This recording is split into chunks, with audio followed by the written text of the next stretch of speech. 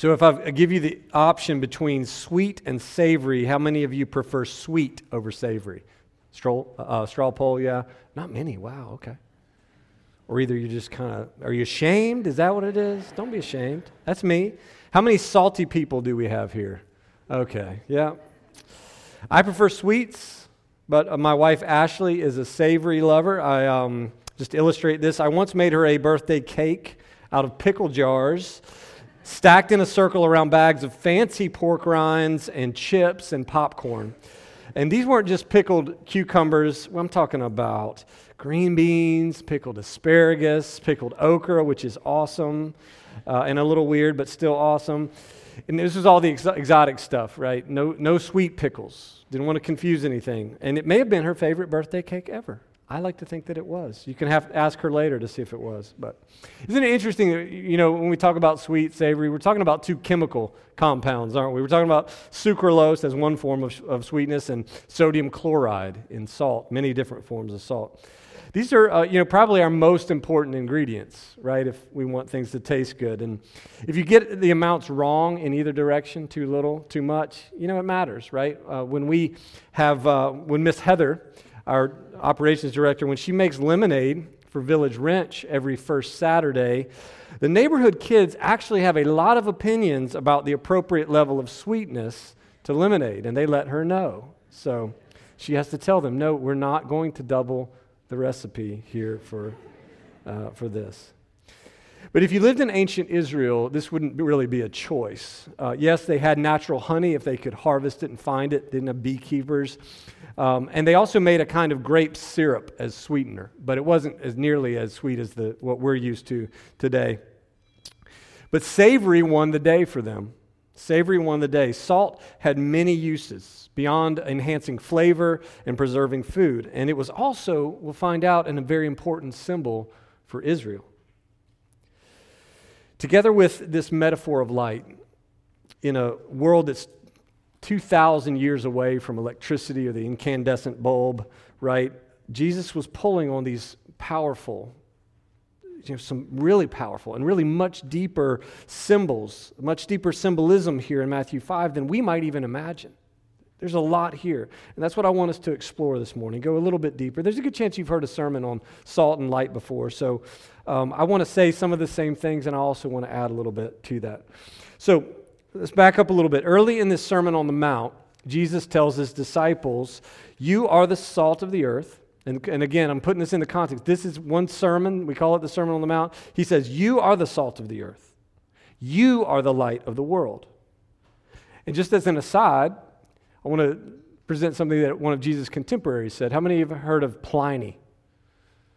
Okay. Pliny the Elder, there's also Pliny the Younger, but Pliny the Elder, he was this Roman naturalist, he was a philosopher, and he happened to be the author of the first encyclopedia. He lived in the empire, as I said, when Jesus did, and he famously said this, he said, nothing is more useful than salt and sunshine.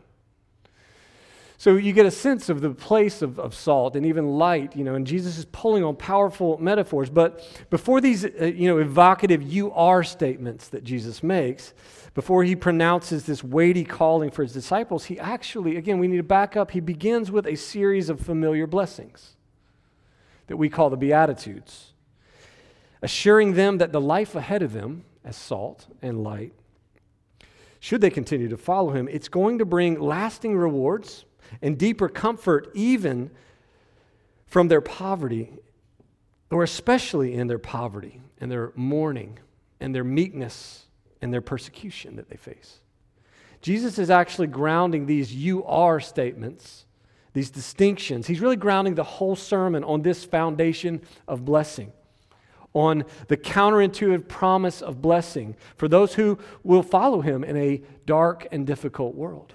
So he's setting it up. We need to be mindful of that before we get into these you are statements. But he adds something to the end of these blessings, sort of a little transition here. It's verse 12. You don't have it in the reading today. And I find this really particularly compelling. He says, rejoice and be glad, for your reward is great in heaven, for so they persecuted the prophets who were before you. And that's an important setup. This, I think, is our first clue about the meaning of the metaphors Jesus is using. The prophets of Israel, if you know, these were the people who told the inconvenient but essential truth, while God's people were just sort of spoiling in the darkness of their rebellion. They were the salt. They reminded this chosen people of their high calling to flavor the world, to be distinctive, with a perpetual, with an embodied and worshipful witness to the whole world, to the one, a witness of their worship to the one true God. So Jesus is telling his own disciples, he's connecting them up with the prophets. He's telling his own disciples that it is better to suffer with the salty prophets than to live your life believing and perpetuating the bland, convenient, unmaking lie of the age, the idolatrous lie of every age that permeates just as subtly as the spoiling forces that make food toxic, inedible, and not nourishing. So he's linking them up. And I think we could safely say that Jesus' point in this for his disciples is about their presence as influence. Not the possibility for their influence, but the inevitability of it. You are the light. You are the salt. The inevitability of it in one direction or the other, actually. It's not just about how they should influence others, but that they are actually an influence, a presence, like it or not. They are salt with flavor or not.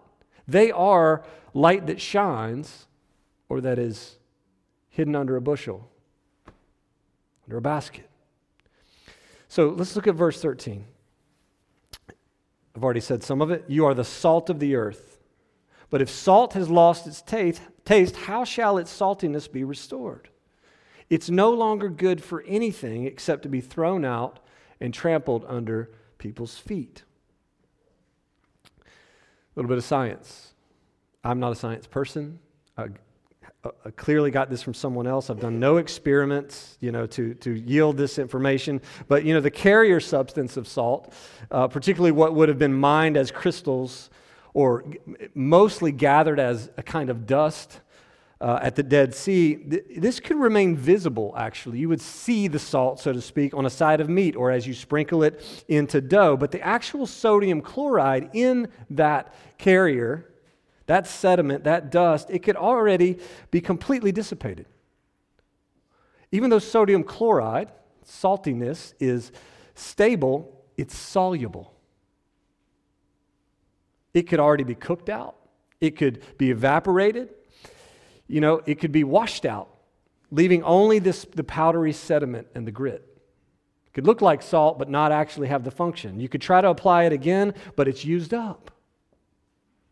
This is what Jesus is speaking to. And interestingly, the same Greek word here for lost its taste is moreno.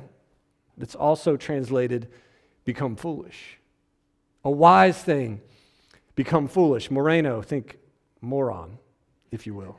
Jesus wouldn't call anybody a moron, but he was saying it's a foolishness that's come in the place of wisdom. The wisdom's lost. So let's just take salt a little deeper. I'm going to spend a little more time on salt than light. There's a story in the Jewish Talmud, which the Talmud was written after the destruction of Jerusalem in 70 AD. All of the traditions and teachings were oral, and when you had the temple, it was much easier to teach, but they needed to write it down because they were displaced. The temple had been destroyed. And so there's this story about a first century rabbi named Yehoshua who is debating some of the elders of Athens. And these actually might be the same part of the same group that Paul was debating in Acts 17, elders of Athens. And they asked him a bunch of strange and loaded questions, such as, if a chick dies in the egg, from where does its soul escape? Right? And how do you harvest a field of knives? They were using actually that sounds absurd, but they were actually leaning into some metaphors of the time, some stark ones to criticize, to evaluate Judaism. They also asked him this, how do you preserve spoiled salt? And his answer was equally, if not more, strange. He said, we use the afterbirth of a mule, which is gross, but also absurd. Why? And it's his point that it's absurd. A mule is sterile. There is no afterbirth of a mule. You can't do it. There's no possibility of preserving spoiled salt, of making it salty again, is what he's saying. It's just not salt anymore without, well, the saltiness. And here's the really intriguing thing that, isn't obvious in the scriptures, but is some background here. These elders of Athens, many of them who were sympathetic to some degree to Judaism, or at least to a version of Judaism, they were trying to make a point about the law when they were talking about salt. They viewed the Torah as salt that was spoiled, that it was obsolete, it was irrelevant to an increasingly Hellenized world. It was in need of an update or an overhaul if it was going to appeal to their contemporary world. Obviously, Yehoshua disagreed with this quite strongly and vividly. So, salt, the law, think about this. We should find it really interesting that only 4 verses later, Jesus has some important things to say to his disciples, the salt of the earth, about the preservation and the perpetuation of the law. He says in verse 17, "Do not think that I have come to abolish the law or the prophets. I've not come to abolish it, change it, reduce it. I've come to fulfill them." And the point he's making fundamentally is that the law and the prophets, which let's just call it the singular history, the story, the background of a holy God who's intent on redeeming the world from sin and death, this story, this history, this heritage is going to go forward. It's going to be perpetuated, not only in the personal and relational, but the corporate lives of these disciples to whom Jesus is talking right here. As they learn to depend on and follow him, as they take that which has been fulfilled at the pinnacle of history in Christ and they take it forward as their method and their message and their ministry. They aren't going to replace Israel. They are just going to resume Israel's vocation, their calling. The law isn't passing away. It's being renewed in Jesus' singular relationship to it, which is what? That he fulfilled it for us and for Israel. That he brought it to its head in himself. Everything that Israel's unique story tells us about the world's alienation from God and his relentless love, all of that's still in effect. The story goes on. It's still their reality, and it's still our reality. God's will and God's ways. That's what we could call the law, the expectation, the call of God. God's will, his ways, they are still the grain of the universe. We renew that call even when we say the summary of the law. Love the Lord your God, and love your neighbor as yourself. And Jesus alone provides our way, into that story as it becomes our own story. He is the one, you might say, doing for Israel and for us what they and we could not and cannot do for ourselves. The fulfillment. He's bringing the law's purpose, he's bringing the law's meaning to a head in his own life and calling, and that he is then passing along to them. So he says, not one tiniest Hebrew letter, the yod, Greek iota, not one tiny bit of punctuation need be or can be removed from God's determination to do what? Through the law, and through this message, through this history, to bring justice and holiness and healing, salt and light into the world through the Messiah and the people he calls. Not surprisingly, Jesus turns up the heat a little bit in verse 20, and he says this, "For I tell you," and remember, he's still talking to his disciples here, "unless your righteousness exceeds that of the scribes and Pharisees, you will never enter the kingdom of heaven." He's not talking about going away to heaven one day. He's talking about you cannot come into this understanding and this story and into what God is doing in the world, in and through me, unless something different happens here. Some different way of being in the world as God's people. And he's not trying to make better ceremonialists out of them. He's not making better moralists out of them. He's calling them to more than a washed out, basket-covered version of righteousness that the scribes and the Pharisees are perpetuating. It ain't very salty, and it ain't very bright. He has fulfilled the law, Jesus has. He's fulfilled the story, and he's brought it to the whole world to know it and benefit from it. And here's where this brings us. Over and over again in his ministry, we see Jesus living out the message that the will of God and the ways of God. They really are good to people. They really are good for people. They are good for a world that, left to its own ingredients, its own attempt at preservation, its own dim light, is not good for people. At the beginning of our worship, we say what we call the acclamation. And next week, we're going to walk through a whole liturgy and talk about why and what we say. What we say and why we say it. But this acclamation during the season of Epiphany, it's the proclamation of Isaiah 49:6. It says, I will make you as a light for the nations, that my salvation may reach to the end of the earth. And I want to go a little deeper around that a little bit because I think it's important for where we are in what Jesus is saying. Listen to how this verse is framed in Isaiah. It is too light a thing that you should be my servant to raise up the tribes of Jacob and to restore the survivors of Israel. I will give you as a light to the nations, that my salvation may reach to the end of the earth.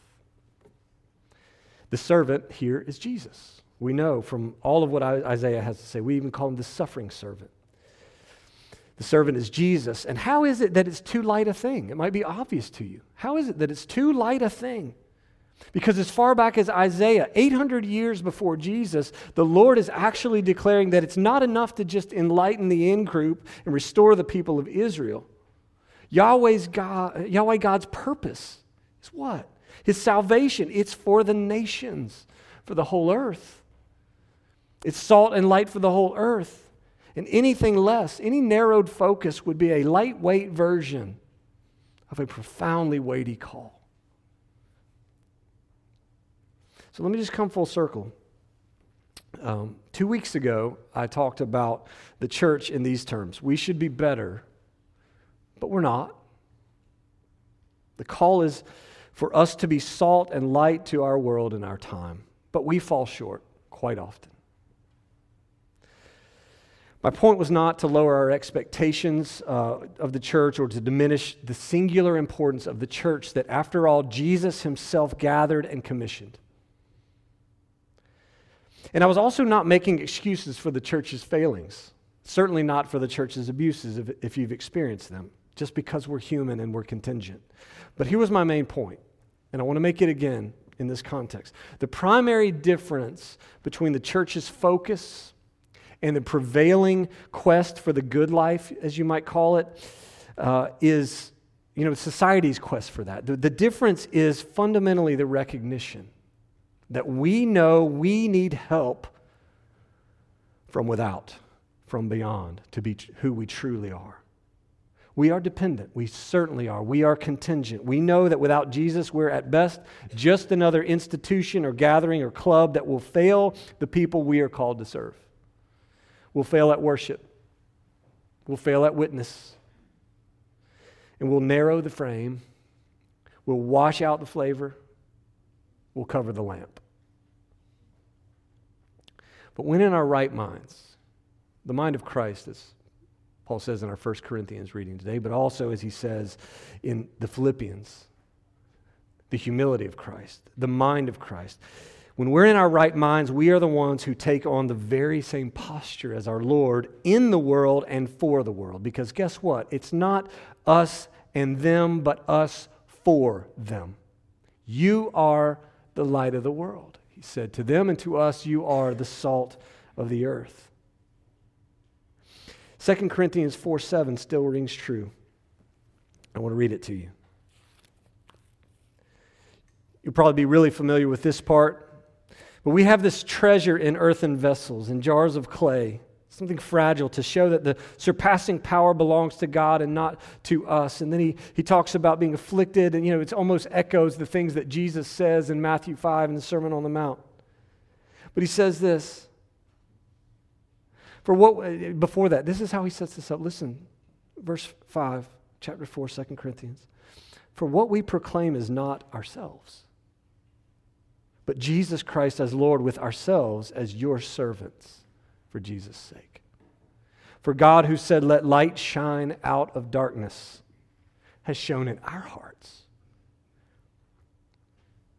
has shown in our hearts to give the light of the knowledge of the glory of God in the face of Jesus Christ.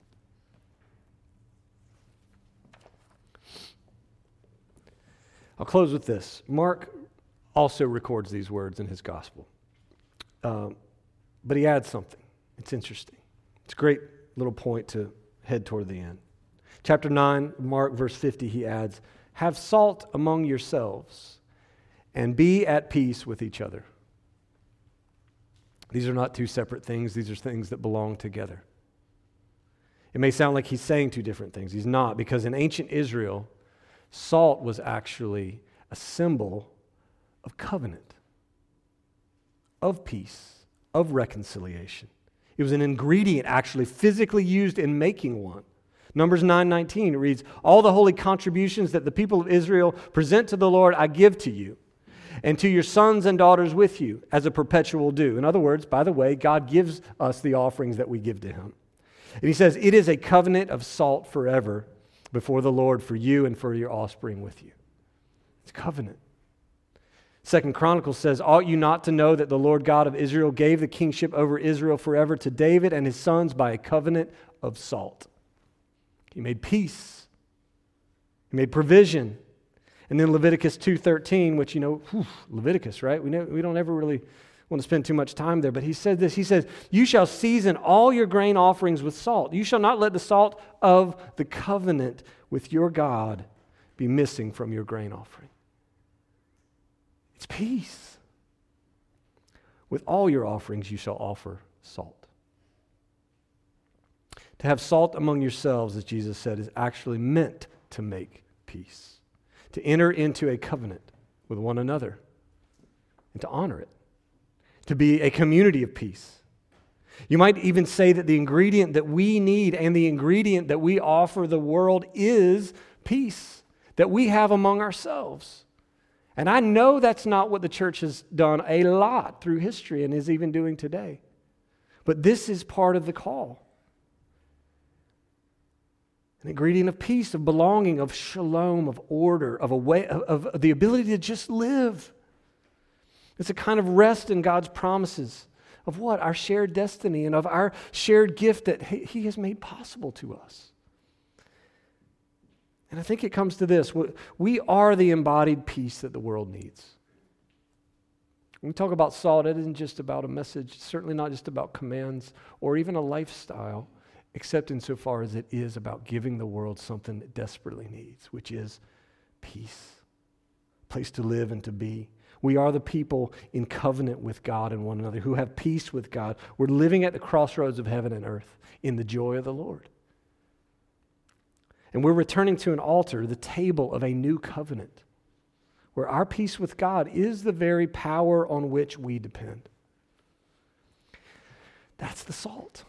That's the light on which the world depends, even if they don't know it yet. This is our witness. And still, just as Jesus did in the Sermon on the Mount, it is grounded in blessings. The blessings that Jesus proclaims over those who would follow him. It can't be washed out by what we suffer. It shouldn't be. It can't be shrouded by it. It can't be washed out into a moralistic or a political agenda that's impersonal and trying to fearfully and even coercively somehow grab the wheel of history from competing forces. That's not what peace is. It doesn't mean we don't contend for what we care for, what we know is right and good and true. It means that we do so with a kind of peace that passes understanding, that will guard your hearts and your minds in the knowledge of Christ Jesus. What we have is a better way if we will receive it. And that's how early Christianity described itself, a way. The way. It's what we've been given and called to give a way. It's a way that leads to peace, to life, the life of the whole world, to which Jesus offers a covenant, right? And bread and wine, as we experience it today, in his own body and blood, he's giving us as an offering to the world as well, of peace. He's extending his covenant to the world through you, because you are the salt of the earth. Do you believe it? Lord, we pray that you help us again to believe it. We get distracted, we get watered down and washed out, we get really intent on keeping the light to ourselves.